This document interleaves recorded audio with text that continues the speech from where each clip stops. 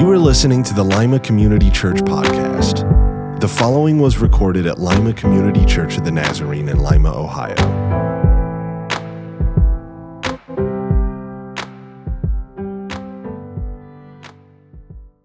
So identity, it's such a loaded word now. It didn't used to be, but it is. I mean, it's not a week that maybe doesn't go by where somebody might talk about identifying as something or other. And honestly, things that, to be honest, 10 years ago, I didn't even realize would be happening in our culture and in our society, as so many people are so lost in trying to figure out who they are. Identity is such an important word. And so as we walk through the book of Ephesians, we recognize that this is an identity book. The first 3 chapters of this book are just really the Holy Spirit unpackaging for us what it looks like to be in Christ. Now as a believer in Jesus, as a Christ follower, this is who you are. And then the last 3 chapters, because of who you are, this is what it looks like and how you should live. We've been putting up, maybe you haven't even noticed, but we've kept it up here, and I'm doing that on purpose. But like so often, the identities we have on the right side, the right mirror, we just do this. We label ourselves so easily, and we actually kind of look for those things. We run to little groups that we can identify, labels we can have. But as we walk through the book of Ephesians on the left mirror, we're starting to understand that the labels that we should have, not that I can't be a father or parent or understand my identity in those ways, or a hard worker or kind, but overimposed over those things are the core identities of what it means to be a child of God. My hope is that at the end of this series, we're going to put this left mirror out in the lobby, and I'm going to ask you to, we all have cameras now, right? We all have phones, to just walk up and take a picture of that mirror for your camera roll. My hope is that it's something that maybe you look at. It sticks in your camera roll, that it reminds you that maybe sometimes you need to just, go back, scroll back to that picture and see, I'm wanted, I'm valuable, I'm connected, I'm all these things, I'm empowered. And as we continue to understand our identity in Christ. So today, we jump into chapter 5 of Ephesians. I want to start it this way. Have you ever heard the phrase, imitation is the sincerest form of flattery? You ever heard that? Like, I take comfort in that when I get teased. When people mock me, I just think, well, imitation is the sincerest form of flattery. I should be flattered that they're teasing me. I think some of the funniest things in the world are when people learn how to imitate somebody else, right? There's this popular mimic in our culture, Frank Caliendo. If you're into sports, you know exactly what I'm talking about. But the guy can mock or mimic, John Madden, Charles Barkley, all these figures, and it's hilarious to watch somebody else mimic another person, right? If I'm watching John Madden, I'm not really laughing. But if I'm watching Frank Caliendo mock John Madden, I'm in tears. Right? You know what I'm talking about? Imitation is the sincerest form of flattery. And now if you're a parent, you understand this, right? Man, we are right in the middle of all this. How many times have I watched my kids do something and I've glanced at my wife? And we both had that knowing look. Oh my goodness, that is just like you. Right? And honestly, there's times when my kids do something that's just like me, I just well up with this sense of like, I don't know. It's so awesome. And then there's other times. And I think, oh no, I really need to figure this out for them because that's just like me and I don't want them to be that way. Right? You know what I'm talking about? I'm thinking of my kids right now, all those things. But Ephesians chapter 5, verse 1 starts this way. Follow God's example. That word that there is in this little phrase, follow God's example, is imitate God. It's the word that we use now for mimic. Now again, obviously, the context of this is we are not able to mimic God in those attributes of God that belong only to him, the eternally existent one, right? I mean, I can't be like God in immutability because I change and he doesn't. I can't expect to be like God in omnipresence. I'm bound by time and space. This is not saying be like God in omnipotence and be all powerful and become all powerful. That's just not going to happen, right? It's not God expecting us to all of a sudden become omniscient with all knowledge and wisdom. Although sometimes I thought my mom was. The eyes in the back of her head, right? It's impossible. What is he trying to say? He's calling us to act like God in the specific area of what he's been unpackaging in the last part of chapter 4, and now he's going to continue on in chapter 5. But what I want you to understand as we begin to understand what it means to mimic God, how God wants us to mimic him, follow his example, that he throws in this little phrase, as dearly loved children. Did you notice he doesn't say follow God's example and become dearly loved children. He says follow God's example as dearly loved children. And this is so important for us to continue to grab a hold of, that in this understanding of I'm using that word understanding a lot today, aren't I? Penalize me if I say it again. I hate using words over and over, but like he wants us, now I'm going to be thinking about it. Jeez. I've just added to my load today. No, he wants us to get, there you go, that out of our standing as loved children of God, chapter 1, 2, and 3, that then the way that we live begins to take form. It's this idea of God not being a you do. I expect. No, it's as my children, I am inviting you to the life that I have for you. And because you are now secure in my love and you know the reality of what it means to be forgiven, to be given new life, to being restored and healed and renewed from the brokenness that you've had, it only makes sense that out of the love that you've received, that then you would just want to live in that love, right? Man, we've messed this up so much in the church and we've made God a do. God expect. Well, God is simply inviting us to the best possible life we can have that's based out of the love that he's shared into our life. As dearly beloved children. And here's what he said. Walk in the way of love.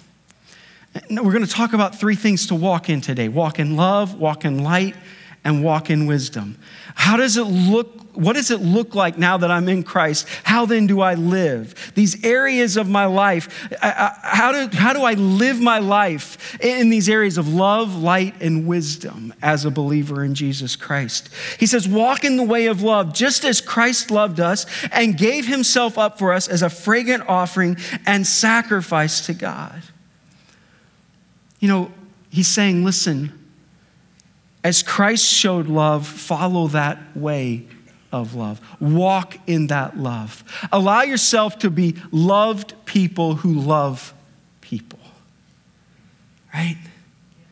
I've thought about this a lot. I had an opportunity in my 20s to be a high school varsity coach. It was fun. And we were good. We were successful. And I realized quickly, though, that the objective in basketball is to bring together a collection of individuals to to win, and you know what I mean, like winning's not everything, but it's the only thing. No, I'm teasing. Right? But you're blending these different personalities and skills and gifts and talents to try to do your best to execute, to play the game well, right? To succeed. And I realized quickly, and obviously my role as a pastor also played into this, that understanding each individual player was important and making that person feel and know how much I cared about them and how much I wanted them to succeed made all the difference. That when they got that sometimes if I had to coach them up a little bit, if I saw where they had just stopped trying their best, or they were not using their mind in a certain way, that the foundation of how we began to become a successful team was built on the sense that they trusted and loved me and I loved them. And they knew that I had their best in mind. Like I was trying to make them the best player they could be. There was no other objective. It wasn't my deal. It wasn't my ego. It was about them, making them better. Better as people first, but then better as players. And it was amazing how when they captured that, especially I remember one kid who was 6'7", had all the talent in the world, but I mean, he was just selfish, right? And he had this image of himself. And for a year, it was just like a battle of wills. Like, no, this is how you play basketball, especially with your size and skill. And then to watch him begin to trust me because he saw how much I cared about him, it all clicked. And what he's saying here is, because of who you are in Christ, the only thing that makes sense is to see that what God calls us to is the best way because he loves us so much and only wants the best for us, right? He's saying here is they are to be like God by loving the way God loved. And foundational to God's love is this idea of forgiveness that he has just talked about and Brad talked about last week in chapter 4. We are called to mimic God, to pattern our lives in God, after God, in the realm of sacrificial giving of ourselves to others. In fact, look at this phrase. He gave himself up for us as a fragrant offering and sacrifice. If you look at the book of Leviticus, the first 3 chapters, these sacrifices are laid out. They were supposed to do the burnt offering, the meal offering, the peace offering. They were always offering these things to God in the temple.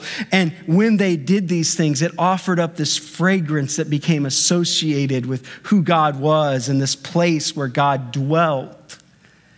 And now Paul is saying, listen, we're done with that stuff.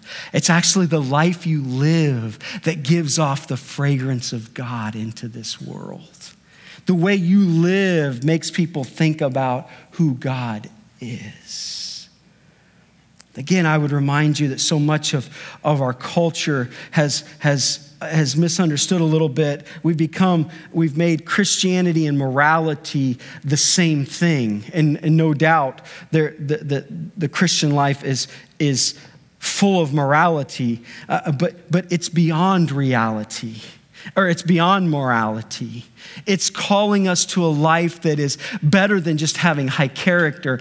It's a life that is the life of Jesus, of sacrificial love, of doing things that don't make sense for the good of others. It's not focused on making sure that I become this high character person and that's it. I've reached my goal. Look at me. I'm a trophy. No, it's like you are absolutely developing the best character possible, but you're also taking on this life of love that understands that anything God is doing in me is actually for the purpose of enhancing those around me.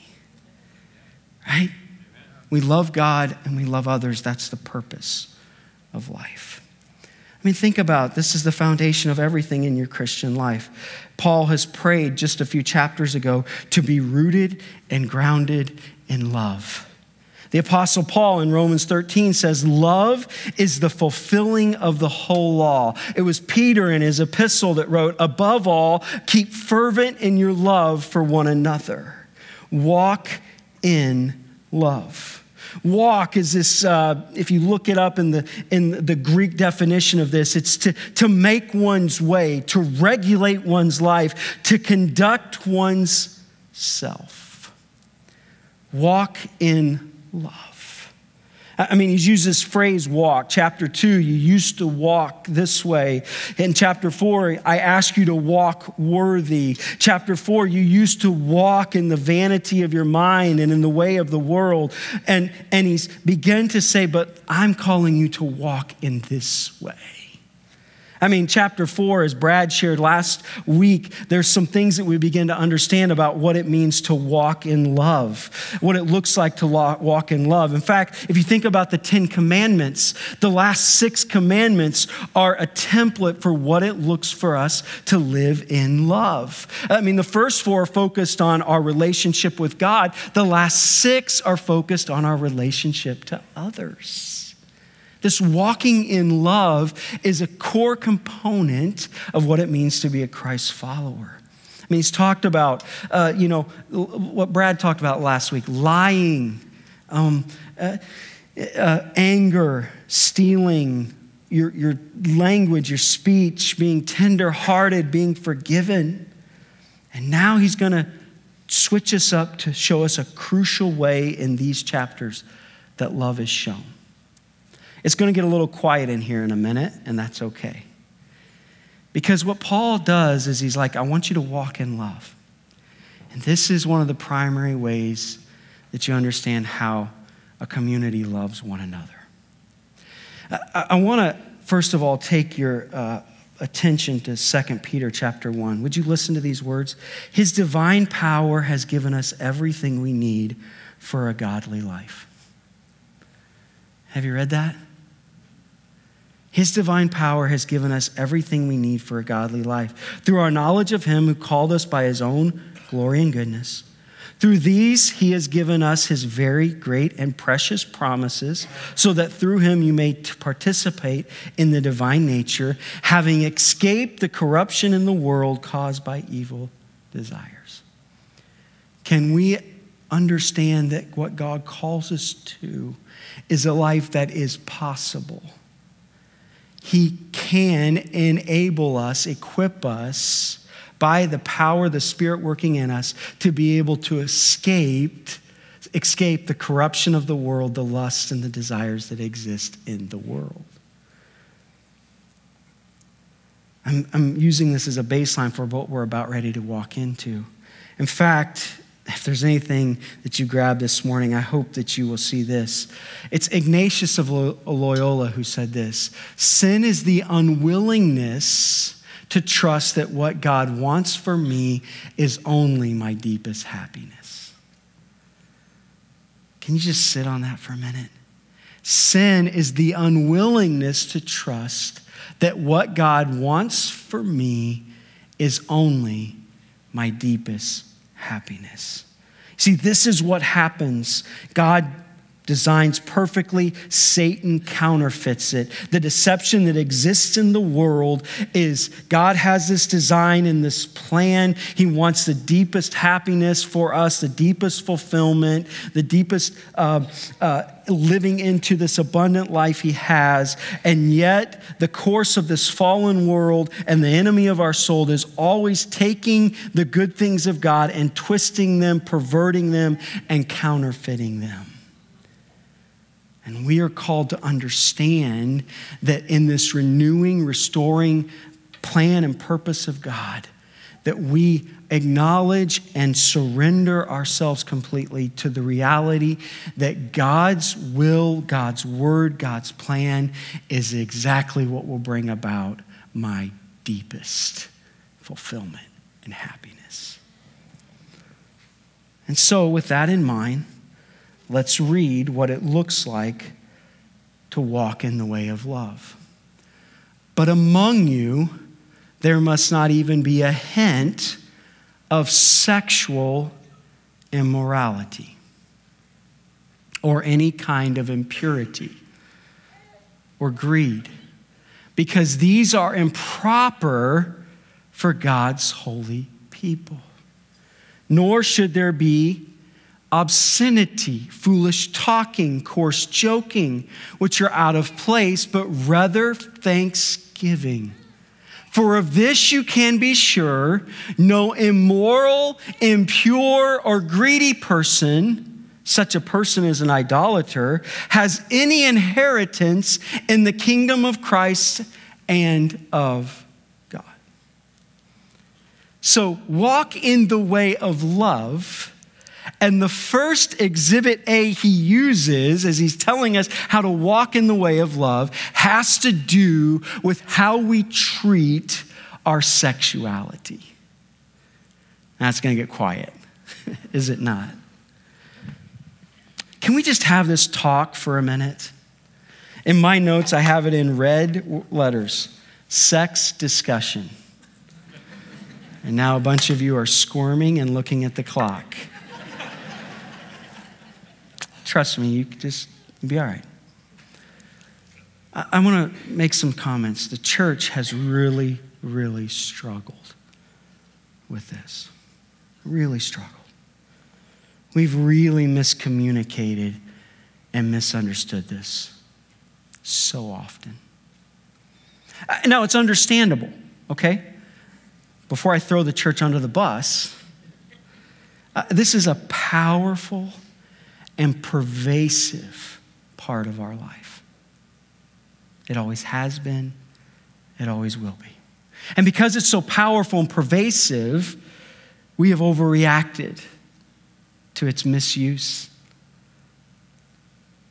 And we've done a poor job of understanding this reality of human sexuality. We have treated it as if it's something to be looked at with suspicion. We have allowed the fallen world's cheapening and misuse of it to make us not value its design and purpose. Really, our sexuality is sacred. It's beyond physical. It's more than just two animals fulfilling desire for a human being. It's a physical representation of deep communion, of the blending of spirit and soul, the binding of hearts to create deeper companionship and connection. Are you with me? It's a gift, a sacred gift from God. And he's saying that this sacred, powerful gift has obviously been one of the things that has been most misused in our fallen world. And because of that, we look at it and are like, wow, look at how much damage that can do and has done. And so often the church has reacted and it's like, we're just getting away from it. We don't talk about it. We're going to make you think of it as a little bit dirty or the things we don't talk about. Are you with me? And we've totally messed up. We should be the people that are saying, listen, God has given us this sacred gift. And that actually how we show the world how a community of people love one another is when we honor one another in our sexuality. That in a world that is misusing sexuality, the kingdom of God is actually honoring it, and out of it is finding life-giving design and purpose with it. This word sexuality here, immorality, is the word porneia, which obviously we get our word from pornography, but it's all sexual sin, any kind of sexual sin. Anything other than the sexual relationship between a married man and a married woman is this kind of word. This is a warning for Christians to heed. Don't use other people to satisfy your sexual, lustful agenda, especially with regard to human sexuality. I mean, all of these words honestly are pointing more to this. Even the greed here is mostly pointing toward being greedy when it comes to sexuality as not much as it is talking about money or possessions. The coarse jest, the obscene talking, the foolish talk, the coarse joking, it's all pointing toward one of the ways that we show ourselves to be a community of love is when we honor through our words and actions, this gift of God in human sexuality. You think about what Paul said in Corinthians. Don't be deceived. Neither the sexual immoral, nor idolaters, nor adulterers, nor homosexuals, nor thieves, nor greedy, nor drunkards, nor slanderers, nor swindlers will inherit the kingdom of God. Actually, that was what some of you were. But you're washed, you're sanctified, you're justified in the name of the Lord Jesus and by the Spirit of our God. He later says, flee from sexual immorality.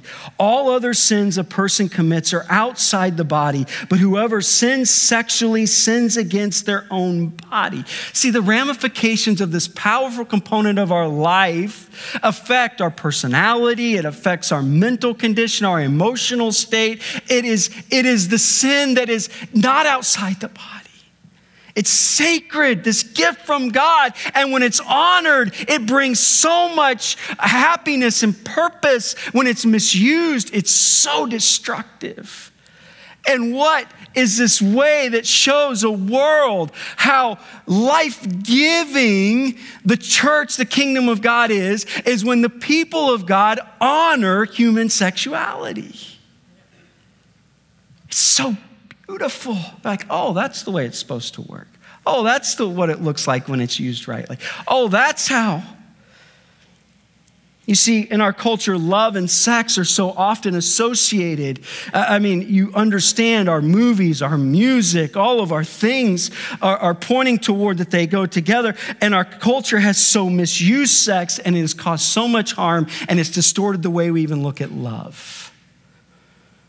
And yet the Christian community honors sex, and it brings beauty and godly love. There, you okay with that? You can relax now. But seriously, walk in the way of love. And this is the example he gives us as a community of people that love one another in this way. He's talking to people who used to worship at a temple and part of their ritual were sexual activity.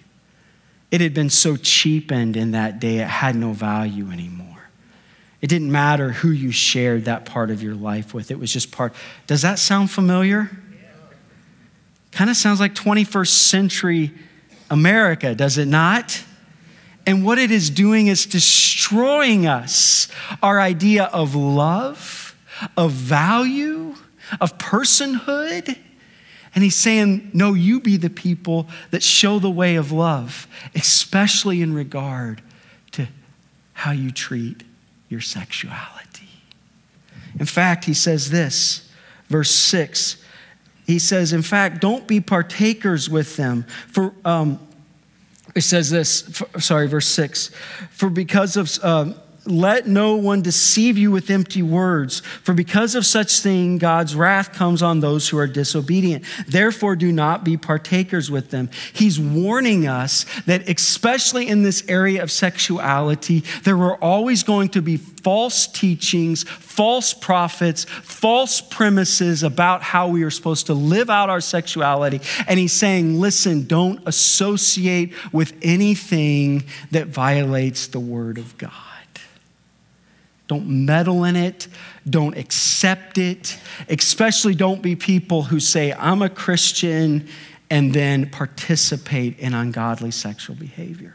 You destroy the witness of Jesus Christ. Think about it for a minute. Would you think differently of me if you found out tomorrow that I was having an affair on my wife? Would I still be your pastor next Sunday?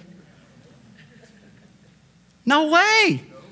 And I shouldn't be, right? Because there is something so important about representing Jesus. It's easy for you to think about the pastor, right? Like, I always use myself in this regard because it's like, oh, the pastor. Well, guess what? In all of our lives, if we dishonor this, we bring shame on the name of Jesus. And the world looking on is like, what? Come on, you say Jesus and you live in this way and it doesn't make sense. It's not right. He says, don't have anything to do with that. He says, walk in light, for once you were darkness, but now you are light in the Lord. Live as children of light. For the fruit of the light consists in goodness, righteousness, and truth, and find out what pleases the Lord. Have nothing to do with the fruitful deeds of darkness, but rather expose them. It is shameful even to mention what the disobedient do in secret. But everything exposed by the light becomes visible, and everything that is illuminated becomes light. This is why it is said, wake up, sleeper, rise from the dead, and Christ will shine on you. He's saying that not only do you walk in love, but you walk in light. We used to sing this little song as a kindergartner in children's church. Hide your candle under a bushel. No, I'm going to let it shine. What this world desperately needs is for you and I, through the goodness of our life, the righteousness of our life, to expose and illuminate all that is wrong with this fallen world, to show people that there is something better than the dysfunction of a sinful society. Walk in light.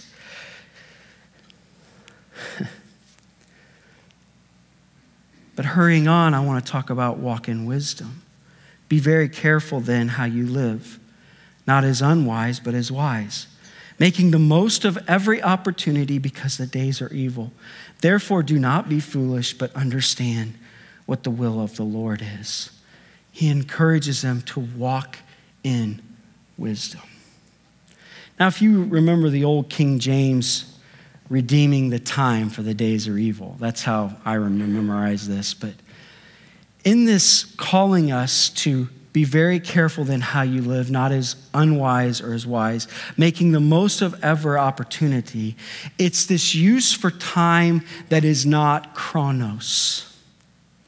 There's two words for time in Scripture and in the Greek language. There is chronos time. Chronos time is hours, minutes, seconds. Like we get that clock, chronos, right? He's saying, listen, you can think of time as in passing days and hours and minutes and seconds, but I'm calling you to look at time as an opportunity. He uses this word kairos. This word kairos is to see time as opportunity. Let me explain it like this. It could be in this little phrase that comes like this. How much time before lunch? That's a chronos kind of thing, right? You guys know what I'm talking about, right? When it's 11:35 and it's, I got 25 more minutes of work and I need to, I'm hungry. How much time before work? Or kairos is it time to have lunch?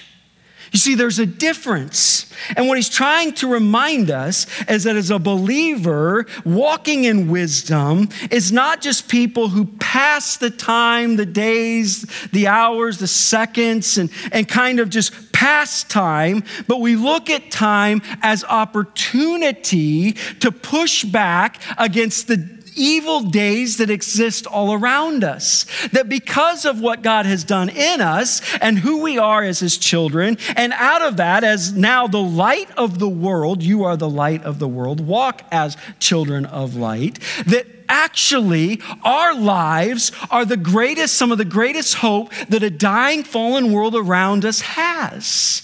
And instead of us just being focused on, well, I can't wait till I get to 30, or I can't wait till I get to 40, or I can't wait till I'm just going to pass the time till I get to retirement, then I'm going to live. Like, you understand that mindset. He's saying, don't live with that mindset with time. Look at time as opportunity. You have been given time. Now use the time. Time is the most valuable resource we have, right? Like, my bank account has a lot less zeros than Bill Gates, right? I don't know if you knew that, but I'm telling you today, I'm just admitting.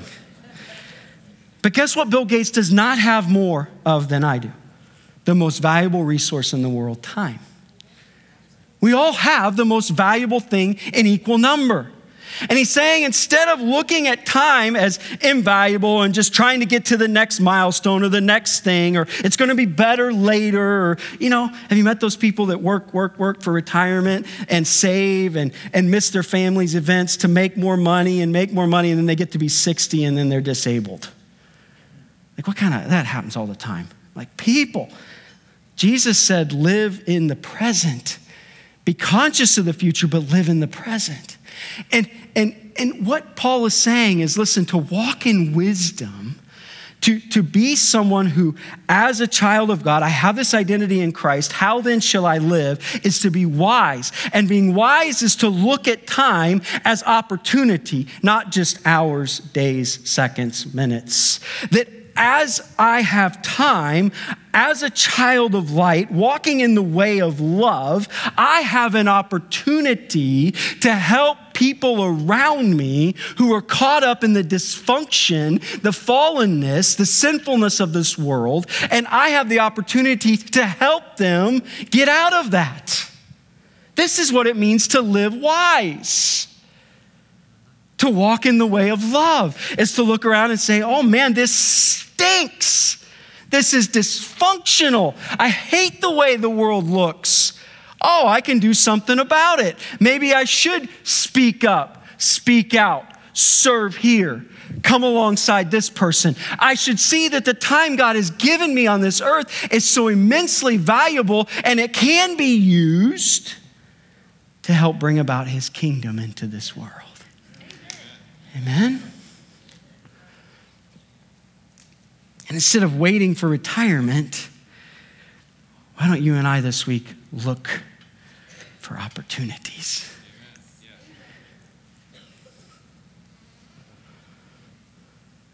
Walk in love. Out of that love that becomes light. And this light, as we understand what we can do, we walk in wisdom. And who we are becomes what we do. And we look around as people who are loving as Christ's love and showing light into a broken world.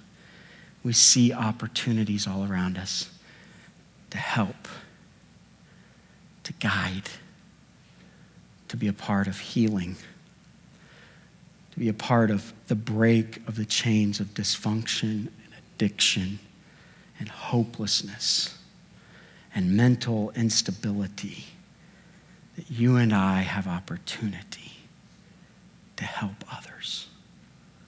This is what it means to walk and mimic God's example. Father, would you challenge us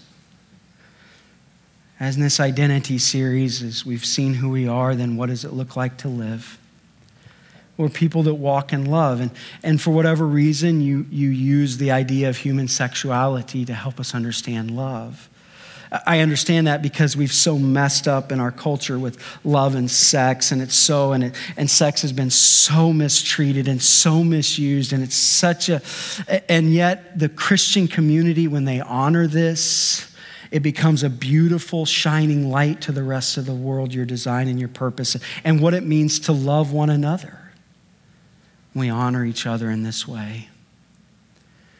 Lord, through living lives that are full of goodness and righteousness, we become light. That a sleeping world around us who is just lost in its dysfunction and sin, we can help them awaken. We can shine the light where there is darkness and there is sleepiness and there is this haze, Lord. We can illuminate it. And Lord, because that's who we are, we walk wisely. We seize the opportunities. We think of life as opportunity, not as just passing time. Help us to be people who redeem the time, who seize the opportunity to show a lost, hurting world your love. Lord, I pray these things in the strong name of Jesus Christ. And everybody said, amen. I hope you have a great week as you go. May the Lord bless you and keep you, and may his face shine upon you. Thank you for listening. For more information about our church, visit limacommunitychurch.com.